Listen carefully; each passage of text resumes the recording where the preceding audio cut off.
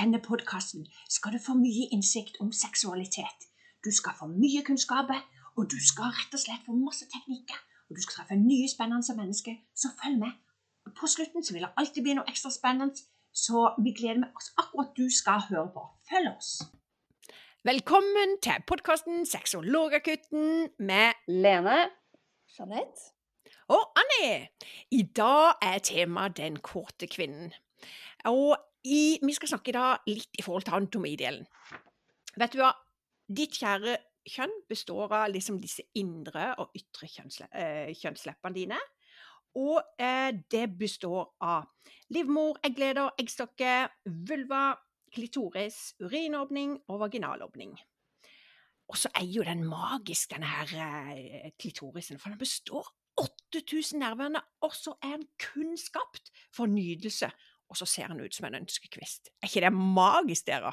det er litt magisk. Ja, det er litt morsomt, Annie, det du sier at den bare er skapt for nytelse, for det er jo faktisk det den er. Denne klitorisen, fordi at den har jo ikke noe sånn særlig funksjon, annet enn at den bare skal gi nytelse. Så man kan jo undre seg hvorfor den, hvorfor vi ble lagd med den.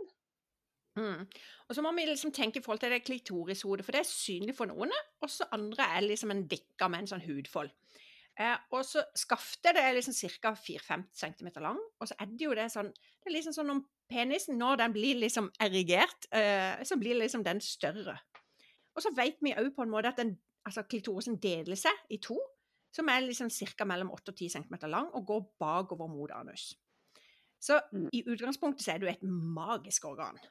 Det er det. Også en annen ting, Annie, er jo det at det tok i mange år før man skjønte faktisk hvor stor klitoris var. Det var ikke først på slutten av 90-tallet det, når man begynte å undersøke det. Så det har jo vært en del sånn, lite kunnskap egentlig om klitoris, hvor stor den faktisk er, hva den er i stand til å gjøre. Så det er også en interessant ting, tenker jeg, som er verdt å merke seg, at det er først nå vi har begynt å få ordentlig kunnskap om den. Og dens muligheter, da, for å si det sånn. Ja, og så må vi liksom ikke, vi må ikke glemme at det er kun 25% av kvinner som oppnår vaginalorgasme. At det er liksom klitorisen som er den magiske knappen for veldig mange, de fleste av kvinnene. Så det er litt viktig å tenke på. Det er det. Får jeg spørre, og det kan sikkert en del svar på da, når vi snakker om vaginalorgasme, fordi jeg som er jordmor også, vil jo tenke at vaginal, altså fødselskanal, altså her er det ikke så mye nerveender da. Det har du helt rett i, Jeanette. Altså skjeden, eller vagina da, det er jo basically i utgangspunktet en fødselskanal. Det er jo ikke så mange nervevendinger der, sånn som det er på selve klitoris, for eksempel. Og det er det kanskje ikke så mange som vet, eller som tenker over, at det liksom ved klitoris det skjer for oss kvinner. Det er jo det. Og så må, hva sa du? Nei, ja, jeg vil si det, at, men når man tenker på klitoris, så ut fra hva du sier, Annie, med at det er en ønskekvist og sånn, så kan man kanskje nå den på andre måter enn bare å trykke på knappen. Det er et magisk organ, og disse her kjønnsleppene, de blir brukt alt for lite av både menn og kvinner som nyter kvinnen. De kan bli dobbelt så store med berøring. Og så lenge som man er som en ønskekvist, så vet vi på en måte at både vulva, altså forsida av det magiske kjønnet vårt, og ikke minst inn i vagina, så henger det sammen. Så på en måte så er jo det store klitorisorganet er jo tilknyttet og tilknyttet i forhold kjertlene inn i vaginaen. Og da snakker vi om den kvinnelige økulasjonen, som også mange snakker om på skvirting, som ikke består av urin. Og det er det mye spørsmål som jeg får av klienter. Hvordan kan det nå, er det mulig å gjøre? Og her igjen, kvinnen er jo magisk sådan, veldig forskjellig lavd. Det er ingen som, svært få er symmetriske, og vi ser veldig ofte å sammenligne på porno at gurelandet må være, kjønnslepper må være symmetriske, vet du hva? Hovedsakelig er svært få symmetriske, så hver på en måte vulva er forskjellig. Ja, det er veldig viktig poeng, synes jeg, Annie, at alle ser forskjellig ut. nedentil, både kvinner og menn. Fordi jeg tror kanskje en del kvinner, tror jeg da, har en sånn oppfattelse om at nei, sånn må jeg se ut, sånn skal det være. Og så ser man litt på porno, og så ser jo alle helt like ut der. Og så bare, oi, er det kanskje, sånn ser ikke jeg ut, Guri meg, da er det kanskje noe feil med meg, med eller med min vulva da. Det er Mm. kjempeviktig at alle ser faktisk forskjellige ut der nede. Og jeg vet at det som er hot nå, er jo såkalt sånt labiaplastikk. Har dere hørt om det, damer? Oh yes, Ja, dessverre. ja. Ja. Og det er jo da at man da opererer kjønnsleppene for å få det til å se at er det ikke de indre man opererer da? Eller sånn at de skal bli mindre, sånn at det skal se litt mer litt sånn barnslig ut, kanskje? Nei, jeg tror ikke vi skal si det. Det er veldig forskjellig på Ja. For at noen har lengre ytre og altså, kortere indre, så det er veldig forskjellig på kvinnene. Ja. Men det jeg sa at det er egentlig litt trist, for, sånn som du sier det, men det er jo kanskje fordi at dette med utseende og pornoindustrien, men vi må ikke glemme at mange av de som tar denne altså vil opereres, handler rett og slett om at de har smerte, og da er det jo godt at det finnes en sånn type operasjon som på en måte kan ikke sitte på en sykkel eller hva det er, at det er så stor smerte, så det er på en måte godt at det finnes for de som virkelig trenger det helsemessige årsaker. Det er viktig å poengtere. Ja, godt poeng, Anni, det er det. Men ja, også når det er sagt da, så summa summarum så ser jo alle forskjellige ut der nede, og det er sånn vi bare er lagd alle sammen, alle er forskjellige. Noen ser sånn ut, noen ser slik ut. And that's okay, tenker jeg. Yes. Og man kan jo si det sånn at underlivet til en kvinne er like forskjellig som kvinner i det store hele, og vi ser jo at vi ligner ikke på hverandre. Vi har 2 armer og 2 bein, og vi har et hode, og vi har en kropp, liksom, og sånn sett så ser vi like ut, men det er så mye forskjellige variasjoner, da. Og så tenker jeg litt i forhold til dette med vaginaåpninger, altså det består jo egentlig et muskelrør som er liksom mellom 7 og 10 centimeter, så det er mange liksom som lurer på størrelsen på penis, og er det mulig å få en orgasme, hvor lange må de være, og den biten der i forhold til å ha en penis inn. Og det er jo mange som sier at de opplever like mye nydelse med en penis fra 10 centimeter som det er en på 30. Som er svært med unntaksvis at noen har en på 30, for å si det sånn. Ja. Men så vet vi jo at det er mest sensitivt på 1/3 inn i vaginaen, at det er jo litt viktig å tenke på at den er mest sensitiv på en måte. Så her er det så variable forskjell, så egentlig så er det jo å berøre deg selv og finne ut hvem er din vulva, og hva gir det nydelse, og kanskje du kan finne ut noen nye måter å få nydelse på, rett og slett. Ja, det tror jeg er viktig, Anni, for altså det å bli kjent med sin egen vulva. Jeg tenker jo det at gutter og menn får et helt annet forhold til sitt kjønnsorgan enn det vi kvinner kanskje ofte gjør, fordi at gutter og menn har jo utovertiss, den er synlig, den er der, og den henger, og den står, og jeg tror det at gutter og menn begynner å forholde seg til den mye tidligere enn kvinner, fordi at den er noe så synlig, og ja. Og da kan man få et litt, altså, da får gutter og menn mer tid til å bli kjent med den, og liksom bli fortrolig med den, enn mange av kvinner da, for at den syns jo ikke. Og da er det ikke så lett å liksom finne ut av hva som skjer, hvordan den ser ut, og hva som skjer oppi der da. Og så er det jo klart at hvis du som liten, altså som jente, hvis du har tatt deg på tissen eller sånn, og du får høre at fysj, nei, ikke gjør det der, så følger det jo straks med litt skam rundt det å undersøke og ta på seg selv og onanere, ikke sant? Men vi har jo ikke lyst til å snakke om skam, nå skal vi snakke om positiv seksualitet. Og det jeg har lyst til å si noe om, det er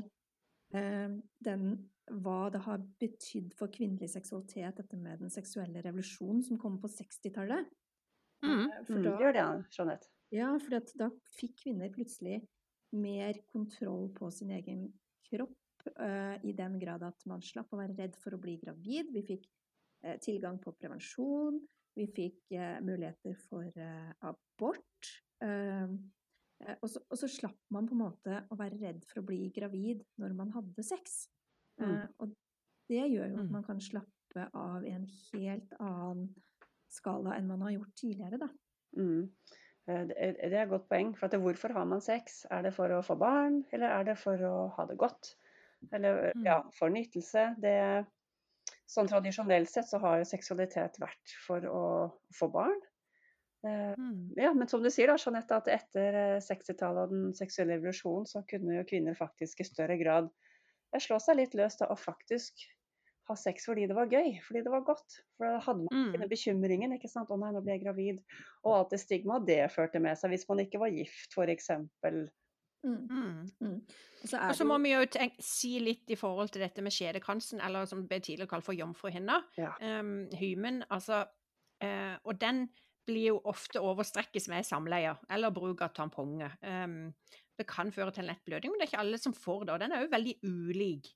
Og den er ulik i forhold til tykkelse, og derfor er det liksom litt greit å vite om den, Ja. for dere kvinner. For kanskje du hører på som ikke på en måte har hatt sex med noen, og du er redd for at den er godt eller ikke, eller hva som skjer, og alle har det ikke. Så det er litt, og så tenker jeg, hvis vi skal snakke om nydelse, og det å berøre seg selv, det med ulike varianter, for det er jo, som Jeanette sa tidligere, liksom, det er jo ikke bare klitten, altså for mange er jo superfølsomme på klitorisen, jeg forkorter ned til klitten for dere som lurte på det, med på en måte sirkelbevegelse rundt den, og sirkelbevegelse rundt vaginaåpninger. Det finnes vanvittig mange sånne teknikker, men det skal vi selvfølgelig komme mer etter hvert på en senere. Men det er liksom viktig å si noe om. Ja, og så synes jeg også, avbryter deg litt, Anne, Helt topp. jeg synes det navnet skjedekrans så fint. Jeg synes det så fint, mye bedre enn den der jomfruhinne, og alt det negative som følger med det. Så jeg synes det så flott at man har fått et nytt navn på det. Ja, Jeg synes skjedekrans et fantastisk nydelig navn. Og mindre skam, og ja, i det hele tatt. Jeg måtte bare si det. At det nå heter det ikke jomfruhinne lenger. Nei, men du Jeanette, over til deg. Jeg tenkte litt i forhold til, du er jo jordmor i tillegg til å være sexologisk rådgiver. Hvordan opplever du altså din erfaring? Har du noen tanker rundt det? Ja, altså, det jo sånn at nå møter jeg jo kvinner når de gravide, eller akkurat har født, eller nødvendigvis også i fødsel, men i den delen av livet vårt hvor vi faktisk fruktbare, så handler jo mye om reproduksjon. Det handler om å få barn. Man bestemmer seg i et forhold kanskje, eller noen også alene, at nå vil jeg ha et barn. Og da dreier det seg veldig mye om det. Og har man født, så vil det selvfølgelig også påvirke kvinnens seksualitet. Det jo ikke noe tvil om det. Og da tenker ikke jeg noe på at skjeden blir videre og større og sånne ting, for det her trekker seg sammen igjen. Men det hormoner som påvirker. Når man akkurat har født, når man ammer, sånne ting, så det så klart sånn at lysten ikke helt på topp, og da man kanskje ikke den kåte kvinnen som man pleier å være. Sånn at, og det variasjoner gjennom livet som gjør at noen perioder i livet man mer kåt, og noen perioder i livet så har man ikke den lysten, man ikke der da. Jeg tror det veldig viktig, Jeanette. Ja, nå avbryter jeg deg igjen, Janni. Jeg tenker at det jo seksualitet gjennom livsløpet, og det endrer seg jo. Og seksuelle preferanser kan endre seg gjennom livsløpet. Det ikke sikkert du den samme person som du når du har kommet i 40-årene, enda du var 20. Kanskje man ferdig med disse barna, som du snakket om, Jeanette, og kanskje man har fått mer selvtillit, kanskje man tør å prøve ut mer. Sånn at seksualiteten nå kan jo endre seg i løpet av livsløpet, tenker jeg. Helt klart. Og så det jo liksom at noen aseksuelle og ikke har lyst, og periodevis det ikke alltid like kåt, som Jeanette sier, og for min del så har den lød av at hvis du har lyst til å bli mer kåt, så det mulig. Vi har mange teknikker. Det mange som kontakter oss og sier liksom, jeg har lyst til å få mer lyst. Lysten min liksom avtatt. Jeg vet ikke hvor jeg skal begynne. Jeg trenger noe hjelp. Min kjære alltid kåt, jeg føler jeg altfor lite kåt, hva skjer? Sånn at her det jo bare så kontakt, så hjelper jo vi med glede. Men avslutningsvis, her så må vi jo selvfølgelig fortelle en onani-teknikk som du kan bruke. Altså hvis du holder hendene for altså, de ytre kjønnsleppene sammen og drar de litt opp, og så på en måte berører du rundt klitorisen eller klitten i sirkelbevegelse og varierer. Da kan du bruke med tapping, du kan bruke en fjær, du kan gjøre liksom forskjellig, eller at noen andre gjør det på deg. Så kan det gi den liksom lille ekstra nydelsen. For det akkurat det vi har lyst. Vi har lyst til å sette fokus på positiv og seksualitet. Men så vet vi jo, og jeg må liksom nevne det avslutningsvis, at vi vet dessverre at det mange som har et negativt forhold til det, både i forhold til at de har kanskje opplevd et overgrep, og vi vet at det tar gjennomsnitt 17,2 år for å melde noe, og akkurat det alt for mange år. Og akkurat dette her med å bli glad i kroppen sin igjen, etter et overgrep, og så har vi Lene som er psykolog som kan bidra på den andre delen. Så vi er her for det. Det er i hvert fall helt sikkert.